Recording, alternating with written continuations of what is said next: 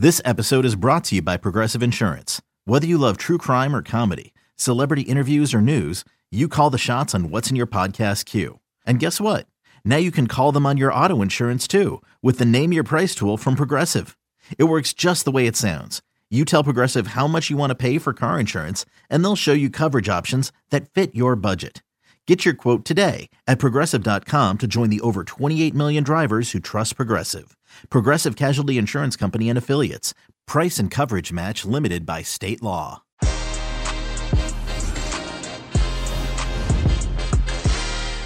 Arsenal beat Manchester United for the first time at Old Trafford since 2006. We also got Zlatan Ibrahimovic magic, Real Madrid win, Atletico win, but Barcelona tie, a terrible goal to concede, and plenty more, including the Women's FA Cup final. And I give you my 5 top favorite number 9s ever. We answer your questions. Stay right here with Jimmy Conrad and Heath Pierce. It's Que Golazo time. It's weekend recap time. It's Heath Pierce, Jimmy Conrad time. Fellas, how are you, Heath? How's it going, brother? I'm good. How you doing? I'm good. I'm happy. A lot of action. A lot to talk about. Jimmy C, what's up, man? How can you be happy when Aston Villa lost and gave up 4 goals? I don't believe it, Luis. I do not believe the words that are coming out of your mouth, but I appreciate your spirit. I'm a glass half full person. Still 4 wins, only 2 losses, and we have a game in hand. Everything's all right. James Ward-Prowse, the best player in the Premier League right now. Exactly. So don't worry. You can't coach against that. The only way you score against Villa these days is by scoring belters, and James Ward-Prowse proved it again. But anyway, welcome to Que Golazo, here with Heath and Jimmy to bring you all the action from the weekend, and we start with the Premier League. And, just because of historical connotations, we have to begin with Man United Arsenal. It really wasn't a great game, but there was some good performances and a result for Arsenal. Arsenal win it 1-0. A really, really good, solid performance from Mikel Arteta. Jimmy, from a betting perspective, I guess we don't have to go that way. But tell me, performance-wise, what you see in this game. It didn't go great betting-wise, and so I apologize. And we put a friendly wager down. I was leaning pretty heavy on Manchester United. I thought they had a little bit more momentum, even though they hadn't won any games at Old Trafford, and I guess that trend will continue. I should have maybe stuck with that trend. But I will say from a performance thing, I was pretty disappointed that Ole Gunnar went back to the double pivot of McTominay and Fred. I thought they proved against RB Leipzig that they only needed one of those guys, not 2. And I'm looking at Jimmy. They're calling it the diamond. They're calling it the diamond. Yeah, sure, dude. It's a diamond now. Diamond. Yeah. Mm-hmm. Yeah. I'm not buying what they're selling there, Mr. Heath. I would say that I think limits their ability to go forward in a little bit more of a meaningful way, to create those numerical advantages, to give maybe a playing partner to Fernandes in particular, where he can combine a little bit. I thought not having a Van de Beek out there just changes their creativity and their options. And then Greenwood, I thought was fine, but I don't know. They missed Martial for sure, and I just don't think their balance was right. And fair play to Arsenal. They're a lot more organized. They got a clean sheet. I mean, that's like, what? You don't really expect that from those guys. And they did what they needed to do to get the result. I thought Leno was good. He made some good saves. I was really impressed with Gabriel. I think he's a good signing. He maybe should have gotten a red card, by the way. He probably earned that second yellow, and Greenwood diced him up. I don't know. I'm getting into the weeds here. But I'll just say, with regard to creativity, I thought United lacked it. And I thought that the industriousness of Arsenal was enough for them to probably earn the full 3 points. Yeah, Heath, I think to Jimmy's point, sometimes the answer is right there as you see it. United wasn't creative enough. Arsenal were really well organized. I agree. I think Gabriel was excellent. I thought Thomas Partey was fantastic. Very good. A kind of player that really Arsenal needed. And for the first time since 2006, the Gunners win at Old Trafford, and it's a good victory. What'd you make of it, Heath?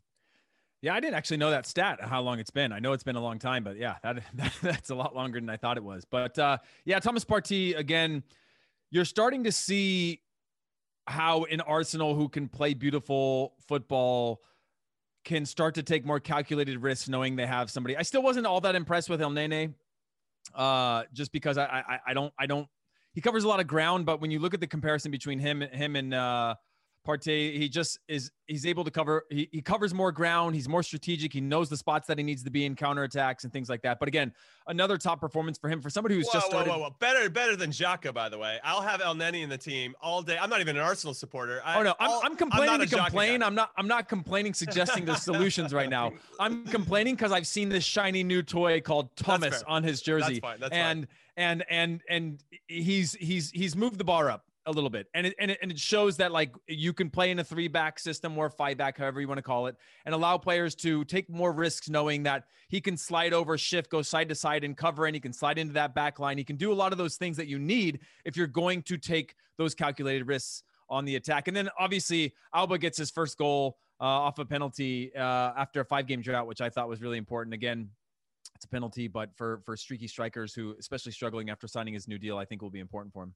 Yeah, we're going to be talking about the penalty in a second. We're going to do a little bit of a collective narrative on some of the penalty conversations that we've seen this weekend, Jimmy. But to your point about the diamond or whatever you want to call it, I think a key component of why Arsenal won, or at the very least didn't even concede, was because they stretched out when Man United couldn't. You had Willian, Bellerin, Holden sort of like pushing that right side, Aubameyang, Saka, Tierney on the other side, sort of stretching United. And when you stretch United, when you're trying to do this sort of, Fred, Pogba, McTominay, Fernandes situation, it's going to be a problem. I don't know. I think that sometimes, again, like I said, the answer is simpler than what we think. And Arteta just outmanaged Solskjaer. And I keep saying, sorry to Solskjaer, criticizing Solskjaer. Sorry to Solskjaer.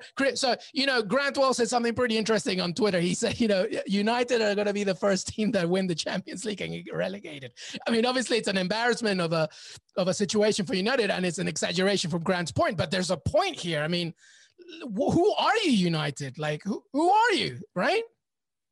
For me, I'll jump in here and just say they still feel like they're lacking a little bit of an identity in terms of the formation they want to play. Like every time you watch I know it's so hard to compare to Sir Alex Ferguson, but every time they stepped on the field, you knew they were going to come with something. There was a plan. Everybody was on the same page. And I just don't feel like everybody's always rowing the boat in the same direction. Not in a bad way, but just in terms of these little subtle movements. Like for instance, Pogba comes in against RB Leipzig, but he only has Fred next to him. He's got Fernandes and Van der Beek. Like there's just a different way, and space is going to be different.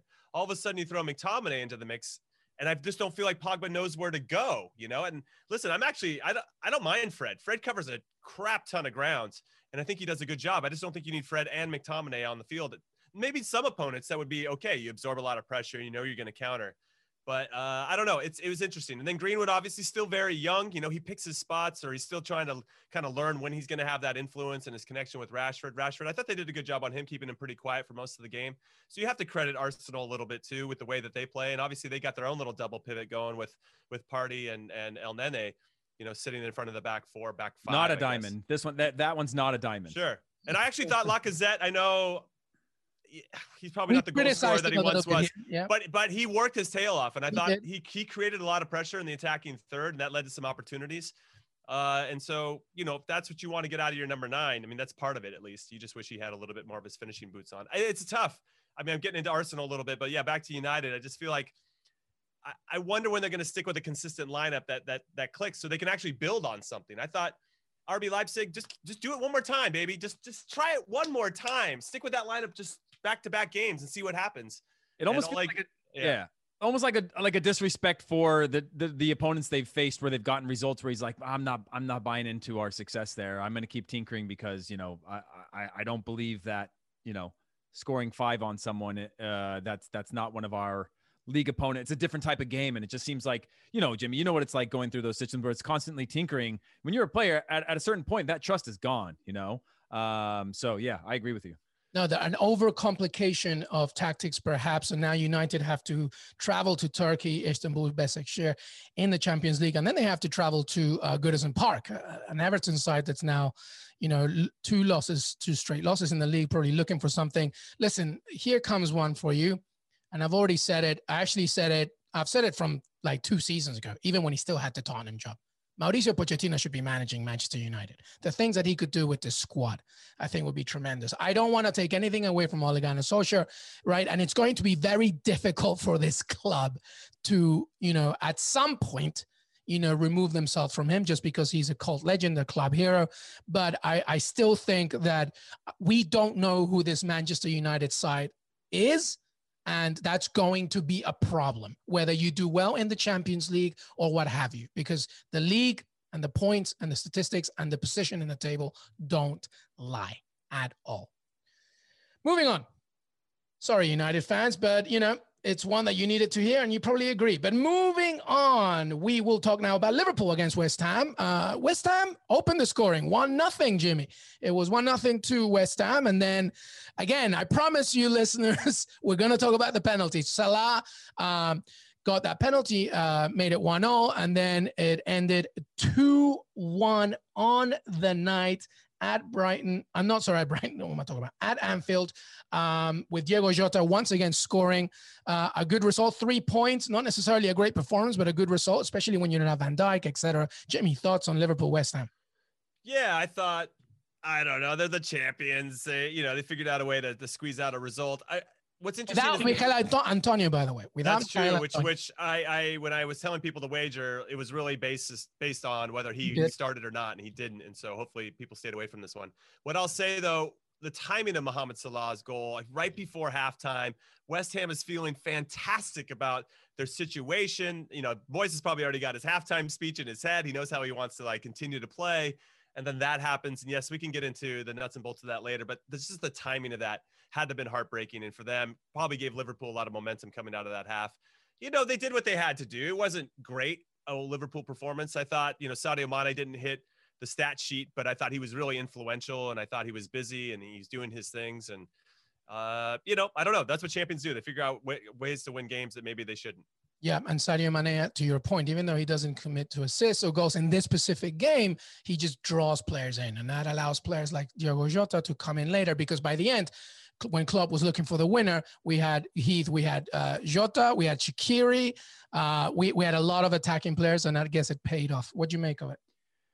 Yeah, I still can continue to be surprised by Diogo Jota. He had one called back, scored the match winner, and it just, I don't know, man. There's just something super impressive about him, and I was already impressed with him again. But to see him slide into a new squad, accept the role that he has, but be as important as he's been, Liverpool are back on top of the table again, and I think it's one of those years where teams like Liverpool are excited because they haven't had the fastest start, meaning they're not 7-0 right now or however many games they've played, but they're trending in the right direction.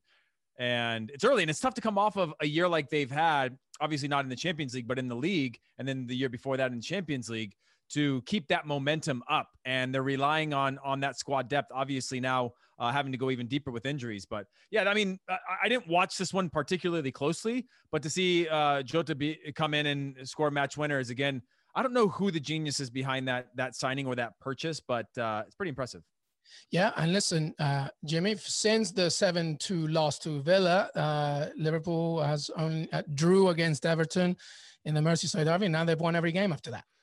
This is a big week though coming up, man. They got Atalanta midweek in Italy, and then they play Manchester City in Manchester. So and then they host Leicester City. So yeah, absolutely. Yeah, like this is the next 10, 14 days is going to be popping off for Liverpool, and could not necessarily determine their season. I feel like that feels pretty dramatic, but I think it will kind of tell us how they're going to survive in big games without Virgil van Dijk.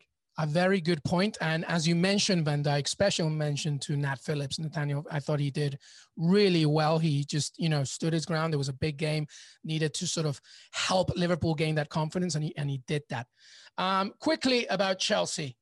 A good win, but not great for Christian Pulisic. Once again, he was ready to come on, start the game, and in the warm-ups, they're playing a sort of mini 4-on-4, 5-on-5 in pre-warm-up, and it seemed like it was a lower leg thing, but it looks like a hamstring issue.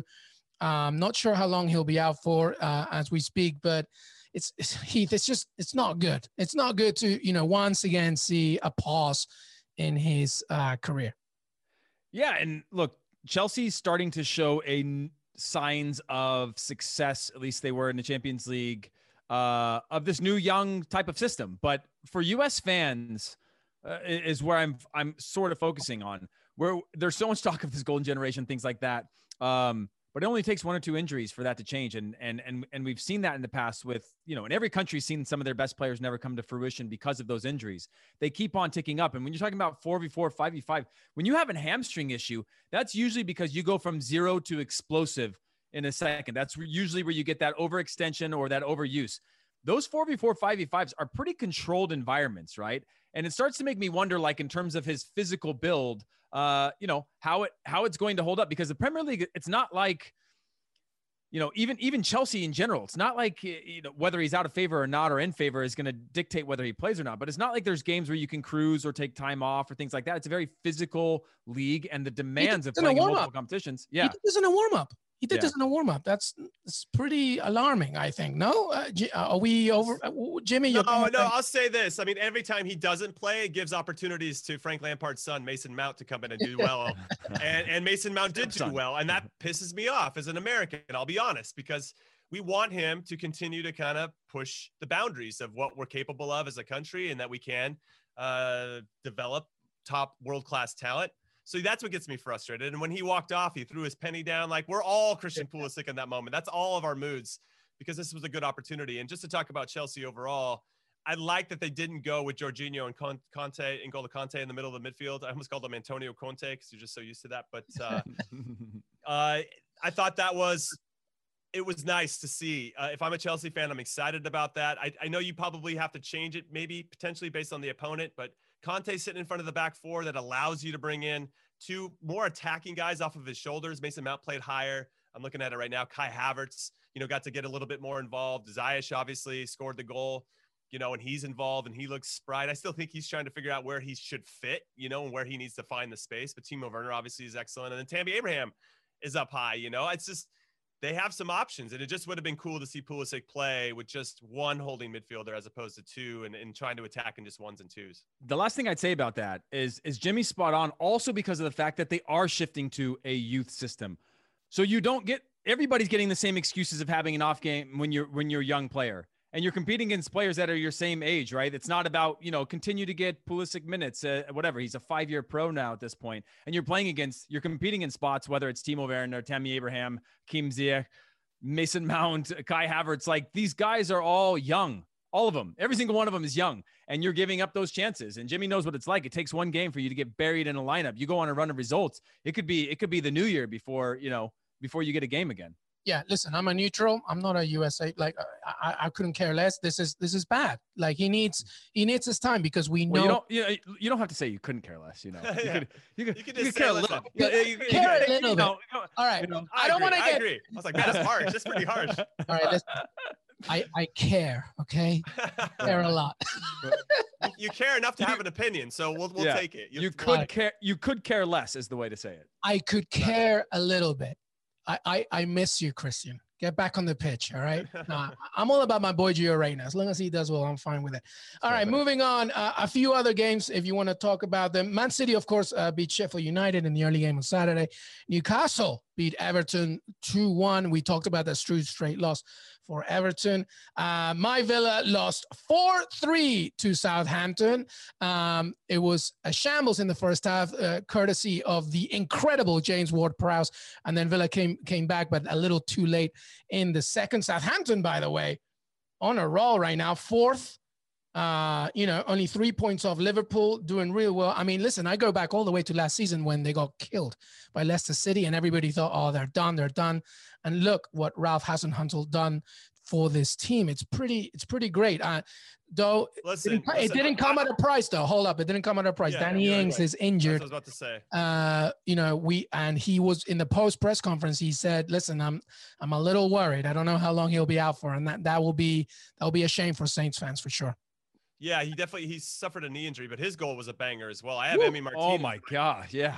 Emi Martinez is in my fantasy team, and I was like, all right, Villa's been good, dude. I mean, I don't fault him for any 4 of the goals. I just thought they're all bangers, and what are you gonna do? Listen, just like Leeds and Pat Bamford, the only way you can beat Villa is with belters right now, right? That's true. Good point. But Southampton is 4th. That's good. Villa's in 7th, but they do have a game in hand by the end of all this week. Leicester City plays Leeds tomorrow. All right, we promised you this. there's a little penalty narrative right now this past weekend. All right. And the reason why we don't bring in our friend Christina Uncle is because we kind of want this from a former player's perspective, and also just like from a fan's perspective, because here's what's happening. I believe, and I've said it for a while now, that in the age of VAR, what a penalty constitutes has now sort of transformed itself into different things. Okay. So I'll give you 3 examples. The first one, the Mohamed Salah one. Mohamed Salah, if you watch this one, I don't think it's a penalty. I think that he sells it beautifully, and I think that a very slight kick forced a very aggressive fall. But that's just my interpretation. What did you guys think of it, Jimmy? Starting with you. For the Mo Salah one, I've seen this multiple times. I've looked at it from different angles. Yeah, I'm going to agree it's probably not a penalty there. However, as a defender, you take the control out of your own hands when you swing and hope to get the ball. Yes, it was pretty, it's really harsh. It's a really soft penalty. And obviously Mo Salah has a reputation, which I think should be taken into consideration when you're a referee. Like, this guy dives a lot, and they might, but I just thought it felt harsh. However, I'm going to say that the defender doesn't need to swing there. Mo Salah is not in a threatening position. I mean, he's obviously in the attacking third and in the box, but he's not like he's in on goal. Like, I understand if you're like last ditch trying to do whatever you can to block a shot, but this wasn't. He had him in a situation where it's still okay, but he swings. That's where the issue is for me. Like, as a defender, he should know better. These guys are experienced players. And because he does put himself at risk, it allows the referee to blow the whistle. If he just keeps his feet and doesn't swing and keeps moving, he doesn't even leave his feet. But if he just keeps his feet moving and keeps like shepherding him to the sideline or the end line or waiting for help, it would have been a much different situation. But when he swings, it changes things. Heath? Yeah, on that particular one, I agree. I've been listening all the talk right now, right, from commentators, old commentators on TV are like, oh yeah, in this day and age, everybody, that's definitely a penalty, or the players are. And today was the first day in a long time that I was like, I actually think I'm starting to agree with this.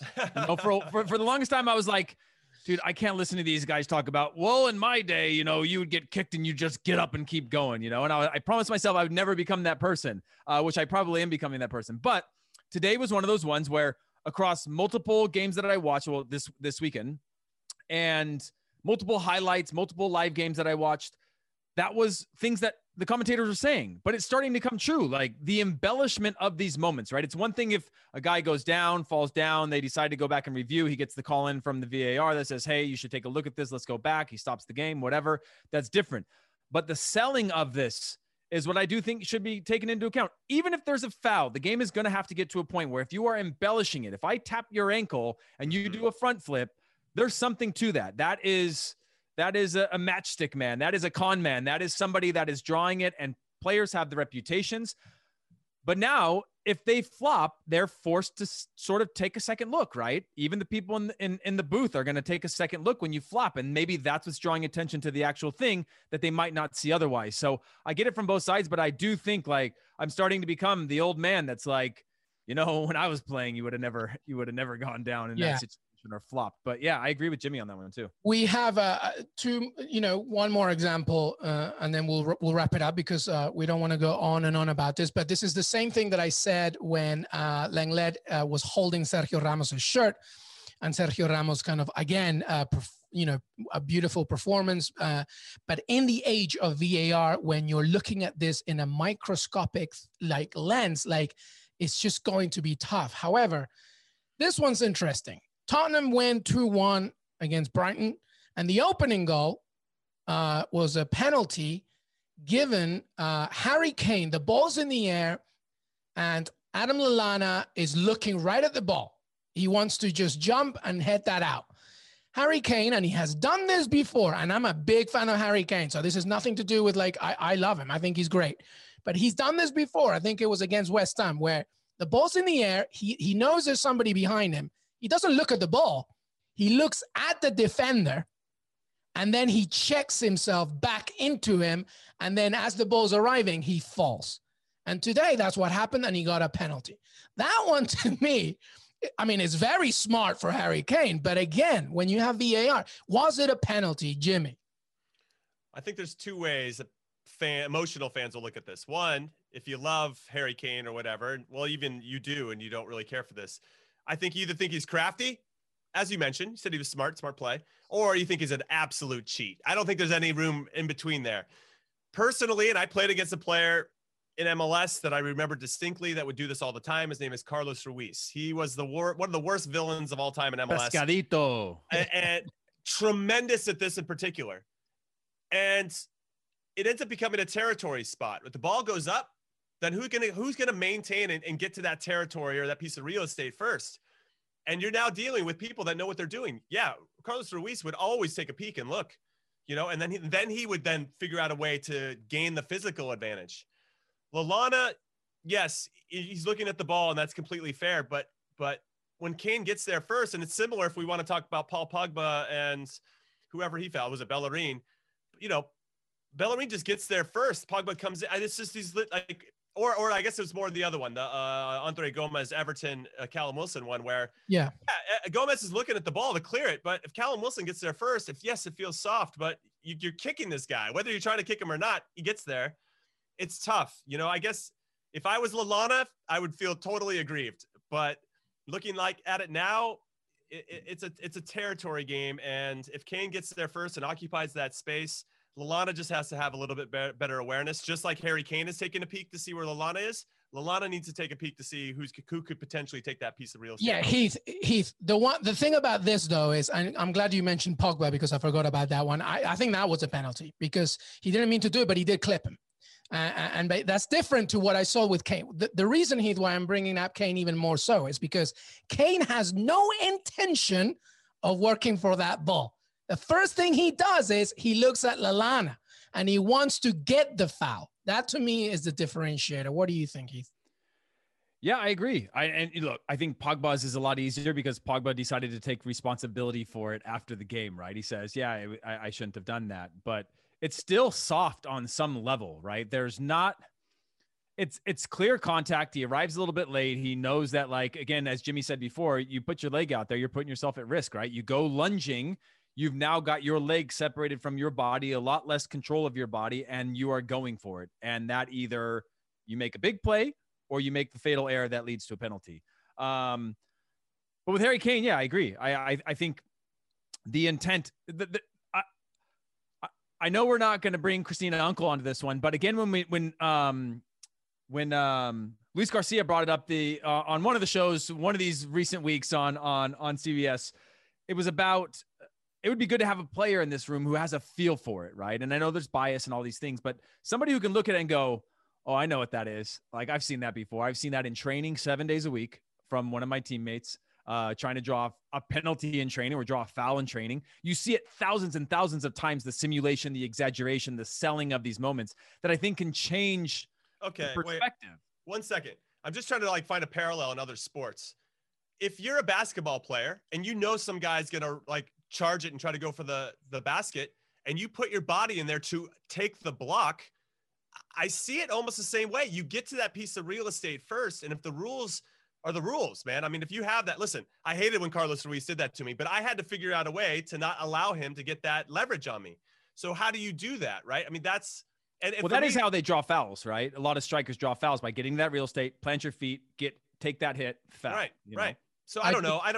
There's a lot of room for. Yeah. And we could talk about it a lot, and we would love to hear what your thoughts are. My only argument to the NBA example is that the player that's drawing the foul there, the charge, whatever, is a defensive player. Here's Harry Kane not looking for the ball. So that's different. Having said all that, plenty to talk about. And you're right. Wait, 1 second. Listen, Harry, I can't let this go.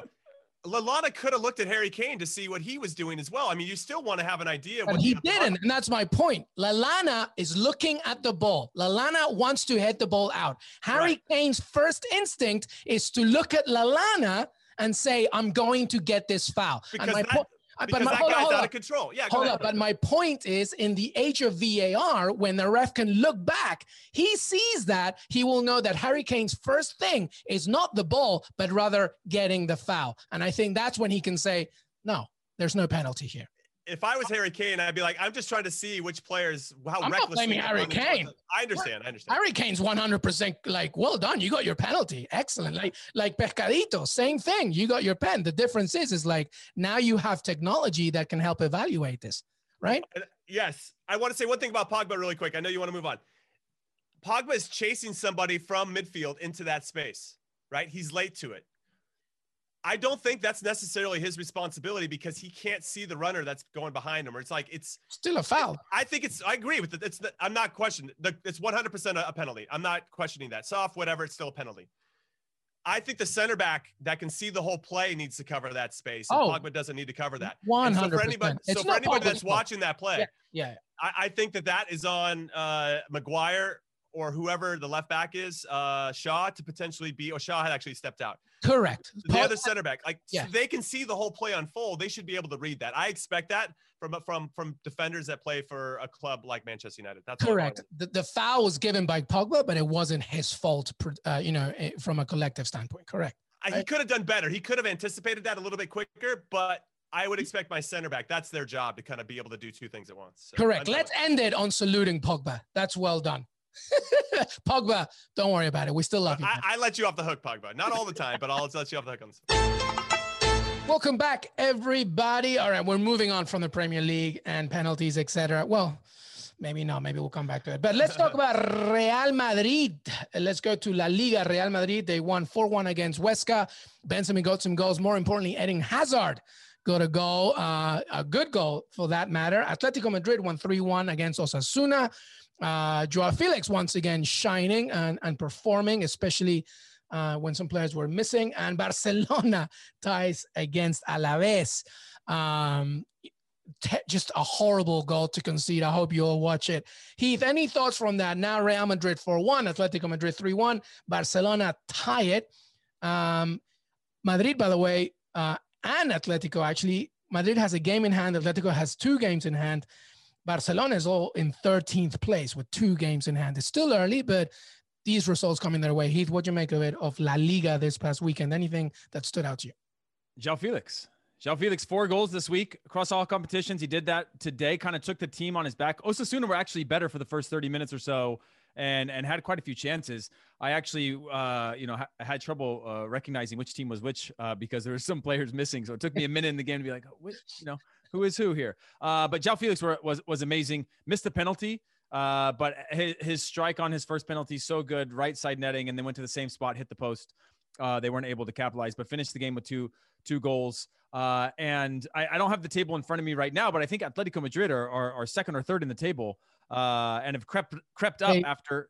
Yeah, they're third with 2 games in hand. Yeah. So they were sitting sort of mid-table behind on some games and kind of a slow start. And now they've snuck up behind Real Madrid and who is it? Deportivo? Who's up? Real Sociedad. I don't know where I came with Deportivo. La Coruña. Who am I talking about? Exactly. But yeah, look, I think that was a really important win for him. And we're actually starting to see that consistent run of form, right? A lot of the talk was like, they brought him in and they were working him into the team and making it really easy for him to get adjusted and learn the new system. But now you're starting to see that come to life. I think his last goal was on the first match day of the season and he hadn't scored since. He had a goal and assist. And so, yeah, I think it's good to see a player like him who costs as much as he did and has the potential that he has start to consistently have a run of form. Jimmy, what you see out of those games? Barcelona tying, Real Madrid winning, Atletico winning. Yeah, I think with Atletico, just to kind of further that comment or the topic of Heath, I really like Angel Correa up top. He started up top with Joao Felix. He's a number 10. They usually play him out wide. I just thought his energy and movement was very good, and I think that allows Joao Felix to partner off of him in a little bit of a different way. Not to take anything away from Luis Suarez, obviously he's a fantastic player, and Diego Costa. When I don't think we're ever going to see the Diego Costa that we know and love from like 6 or 7 years ago, but I like Correa a little bit closer to Joao Felix. However they figure that out, I just think it makes for a better attack from Atleti. I will say with Barcelona, had more than enough chances to win that game. They had a man for like the last 30 or 40 minutes, a man advantage because there was a red card. A bad goal to give up, but that still shouldn't have taken away from the fact that they had opportunities. The goalkeeper made some big saves as well. Ansu Fati had a 1v1 that he missed. Messi had a couple good chances. They got to be ecstatic, though, that Antoine Griezmann finally got off the schneid, that he scored his first goal. It was a good goal, well taken. yeah, they're going to be pretty gutted that they let this one slip through their fingers. And then with Real Madrid, another player that needed to score was Eden Hazard. He scored a banger. It looked very Chelsea-esque, very peak Eden Hazard. We'll see where he kicks on from there. What's interesting is that Karim Benzema was fantastic yet again, scored a brace. He, for me, still is underrated as a number 9. I don't know why we always kind of like, whatever, agree. Karim Benzema. That guy has been doing it at one of the biggest clubs in the world, under the microscope for so long, and he still goes out there and performs. Ronaldo with him, Ronaldo's not with him, whoever, he's such an important part of that team. And I hope that he gets his due at some point. Obviously, Robert Lewandowski is outshining him as the best number 9 in the world right now. But if Lewandowski wasn't doing anything, I think we'd be talking about Karim Benzema a lot more. But Benzema doesn't get the credit because of his reputation. I think his reputation. Are you talking about that one tape that what Valbuena had? I literally think that's the one. There are things about him. The fact that he's not that fun or friendly, because he's got some controversies. You know, you go to Lewandowski, he's got a TikTok and he's dancing with his wife. They're having a good time. Like there's just things that happen around us that shape our opinions of somebody. I think Benzema has most of these goal scoring records at Real Madrid, if I'm not mistaken, already. And so he's definitely one of the best and he's very confident. But again, it's one of those types of things of when people compare Ronaldo and Messi as people and personalities, you just sort of shape your opinion of them based on more than their stats. You shape it on, how you see them as humans, which I think hurts Benzema ultimately and people's opinion of him. That's just my take. I think that's true. I agree with both of you. I think the other addition is that he has never been the guy at Real Madrid. It was always Ronaldo, and then Hazard comes in, and he's never been it. And sometimes maybe the galactical culture of Real Madrid has sort of maybe shattered him a little bit, where if he would play for somewhere else where he really would be the guy, that would be different. I have a question for you. Actually, it's from one of our listeners, for both of you. Very quick answer from you guys. Jefferson Jake Fenner on Twitter. After Atletico's rough showing against Bayern, they picked up 3 points in a close match versus Jesse Marsch's squad in Salzburg. Is the monkey of their back, and of course the win this past weekend, is the monkey of their back, or is there a lot more work this team needs to do? I mean, we've talked about Atleti a little bit. Jimmy, what do you think? As you're an Atleti fan. I am. I still worry about who their number 10 is. That's why I was kind of hyping Correa a little bit earlier. He wears the number 10 shirt. He has that ability to kind of break open a game. He likes to get in behind the defense, which isn't really a number 10, I think, by trade. But the fact that he likes to create and he can do it 1v1, I think is important. That's why I want him closer to another creative player in Joao Felix. But, Diego Simeone has his instincts. They're very defensive. He likes to have like 2 holding midfielders and create his attacks kind of out wide. And then maybe you could have somebody drop in. I don't know. It's just not that pretty, not that aesthetically pleasing. But I think that I don't think they're there yet. I think that's the short answer. I feel like they still need somebody unless Simeone can evolve his tactics a little bit and maybe just get pushed in some different ways to make it happen. I think that Luis Suarez has been a help. I think that's given him some different options. We'll see. But I'm still cautiously optimistic or maybe pessimistic that they're going to figure it out because Simeone's just Simeone. And I love him for who he is, but sometimes I feel like his tactics are a bit archaic. Or maybe realistic. That too. Yeah. Heath?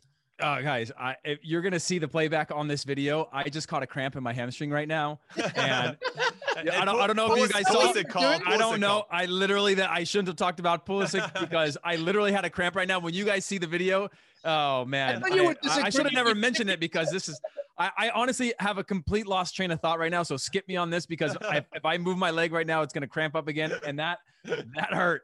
That hurt. You guys will see it. Just you wait. We will call that the Pulisic curse. Don't ever talk about Pulisic's hammy because something might happen to you on your chair. Anyways, yeah. But my point, Luis, is that I already made my sort of gave my 2 cents on Atletico earlier, and yeah, I just think that they. I was when I was doing some research a couple weeks ago, I was kind of like, wow, I expected them, with Luis Suarez to kind of be like, oh, this could be a team that competes for a trophy this year, like to win the league in a year where there's a lot of controversy around or turnover potential. There was no signings at Real Madrid.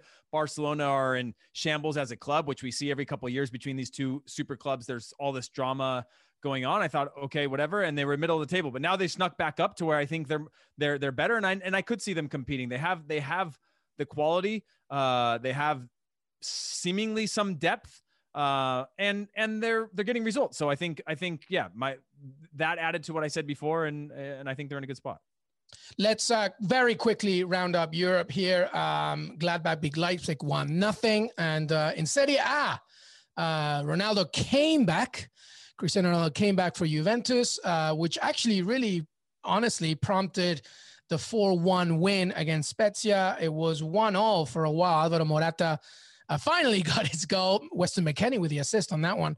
But it was 1-0 for a while. And then Ronaldo came in, got his brace in between Adrien Rabiot's goals in the 65th minute.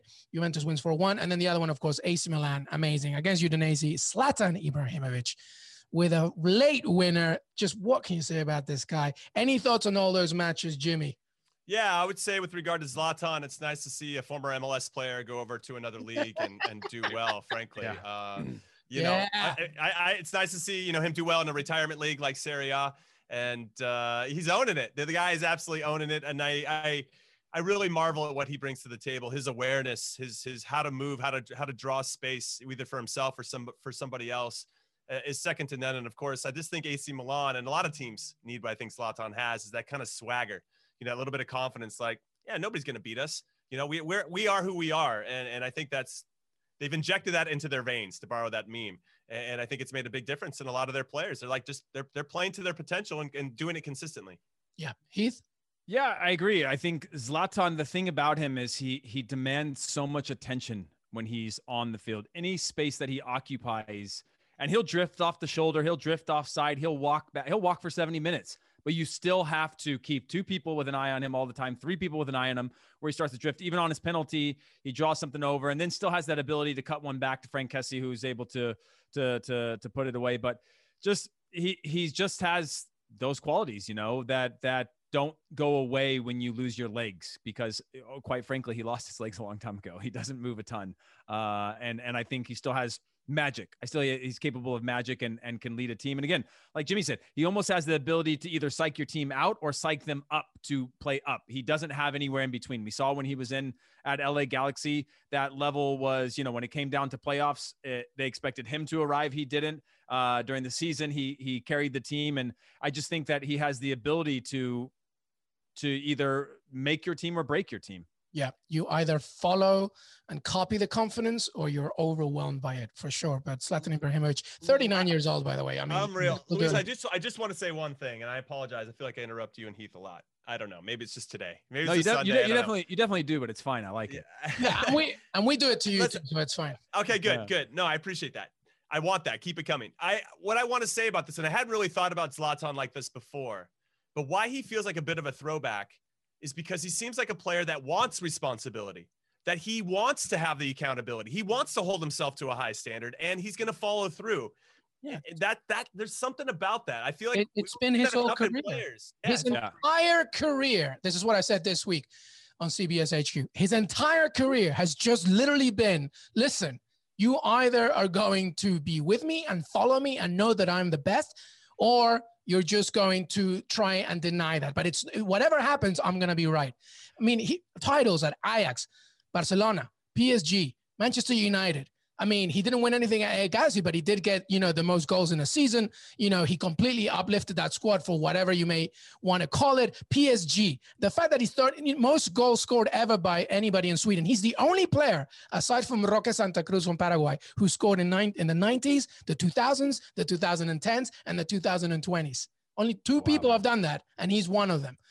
And it just goes back to my favorite saying he has ever said when he was at MLS. And he was like, I'm a Ferrari amongst Fiats. And that to me is like, people conceive it as arrogance, but it's that what you just said, Jimmy. It's that will to just sort of take over that will forever make him, whether you love him or hate him, you cannot deny the greatness of Zlatan Ibrahimovic. You just can't. Can I make one more point now, since we're all going back on these points? Yes, when I was looking at my notes earlier, and I was thinking about penalties from today being one of the themes of today, I was thinking, I can't remember. Zlatan drew a penalty a couple of weeks ago when he got clipped, but it was a clear clip where the guy swung his leg from behind and whatnot. But I was like, that's a striker that I know. And again, he is physically larger than anybody. It's a lot harder for him to just flop and fall, whatever. But he doesn't, and I could be completely wrong here, but he doesn't seem to be from that group of players looking for penalties all the time, unless you really take him down. And I could be completely wrong here, and maybe I've just missed 180 of his 200,000 goals. There's but look back. Yeah. But I was literally thinking about Zlatan, about that being a player who seems to scrap in the box, fight, likes physical confrontation, but doesn't like the physical confrontation so that he can draw you in, get you to hit him, and then he goes down and takes a penalty. Yeah, sure, he'll get you sent off, and he'll get sent off. But it's not in the vein of every inch within the box, I'm looking to get my big toe in front of yours so that when you clip it, I'm going down. Yeah, I've never really thought about his game like that for sure. I mean, he's just the ultimate target man, and he will be missed when he retires because, whether you love him or hate him, the things that he does, like you said, Jimmy, he's brought swagger back to AC Milan, and they are top of the table. Is he one of your top 10 strikers of all time? Top 5, Luis? I'm going to go to you. Where does he fall? He hasn't won a Champions League. He hasn't won a World Cup. I don't know if that matters to you, but well, it's the same argument we make about George Best as well, right? And it's he wouldn't be a top 5 for me, just personally, just because of who I like. But he's definitely a top 10. I mean, you just can't deny the greatness. But it is very difficult. I feel like we should get your top 5. Actually, now I'm curious. Me and Heath want to know your top 5. Yeah. Ever? R9 Ronaldo. For sure. Yeah, he's up there. 100. Okay. Who else? You mean just strikers? Just strikers. And it could be your reason for the top 5. It doesn't have to be most goals, whatever. Your top 5. Your top 5. Say Michael Owen. Go ahead. My personal 5. Peter Crouch is cool, man. We're cool, Peter Crouch. My personal 5. My personal 5. Il Fenomeno. Yes. Romario. Yes. Marco Van Basten. He's dating himself. He's dating himself. He's dating himself. These are all legit picks, though. All legit picks. Paulo Guerrero. Okay. And Dwight York. Dwight York. Wow. A little Trinidad and Tobago in your sauce. I like that. I like Dwight York too.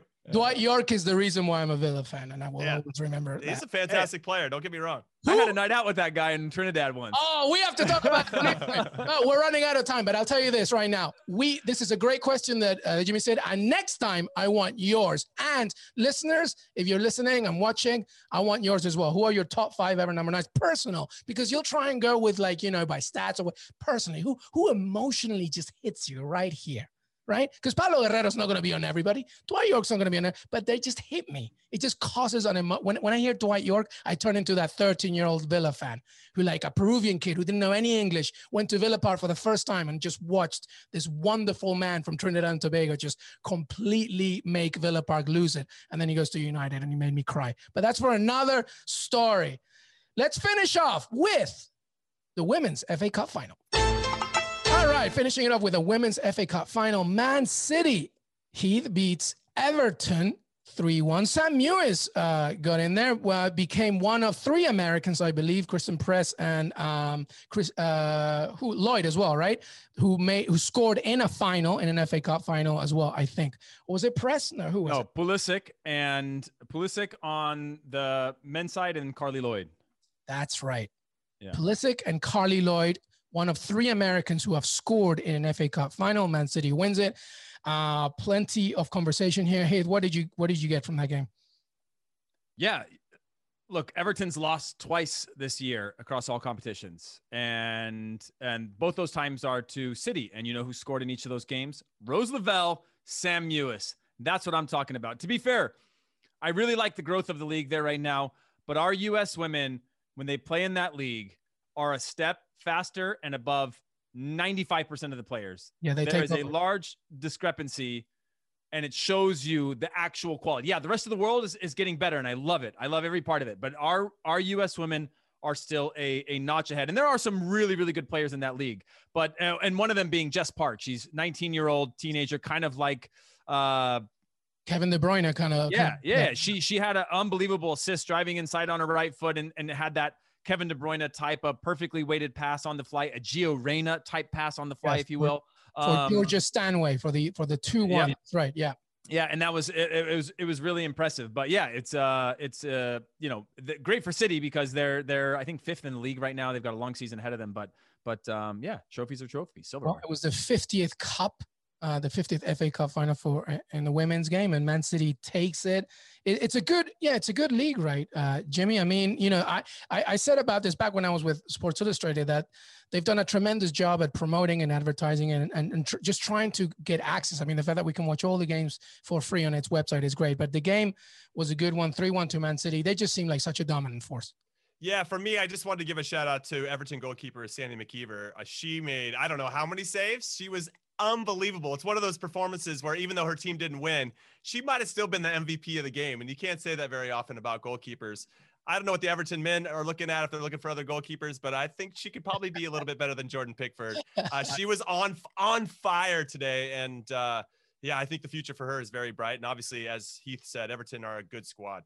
I would say this last thing as well. I would say the more impressive result for City was in the semis against Arsenal, they batter everybody in the league. It kind of reminded me a little bit. It reminds me of looking back at the 2019 Women's World Cup, where the semifinal and the quarterfinal were the big games. France and England versus the final wasn't living up to as much of an expectation. But yeah, beating Arsenal, who I think are way out in front, and I think on 15 points or undefeated in the league so far, is a big step forward for them.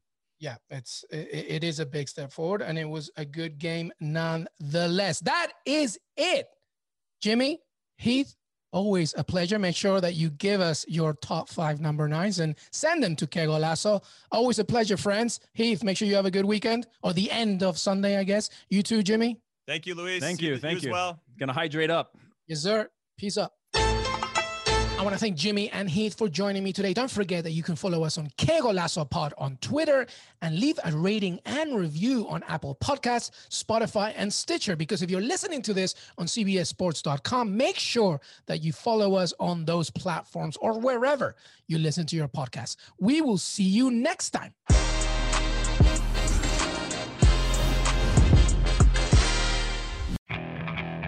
Okay, picture this. It's Friday afternoon when a thought hits you. I can waste another weekend doing the same old whatever, or I can conquer it. I can hop into my all-new Hyundai Santa Fe and hit the road. Any road. The steeper, the better. Because my all-new Santa Fe is available with H-Track all-wheel drive, so I can hit the trail without a worry in the world. Heck, with 3 rows and best-in-class rear cargo space, I can pack the whole family in with all our gear. We've got available dual wireless charging for our phones, so we'll never lose touch with civilization, and we won't lose touch with the primordial power of Mother Earth. So which is it? Waste the weekend or do something a little more epic? And conquer it in the all-new Hyundai Santa Fe. Visit HyundaiUSA.com or call 562-314-4603 for more details. Hyundai, there's joy in every journey.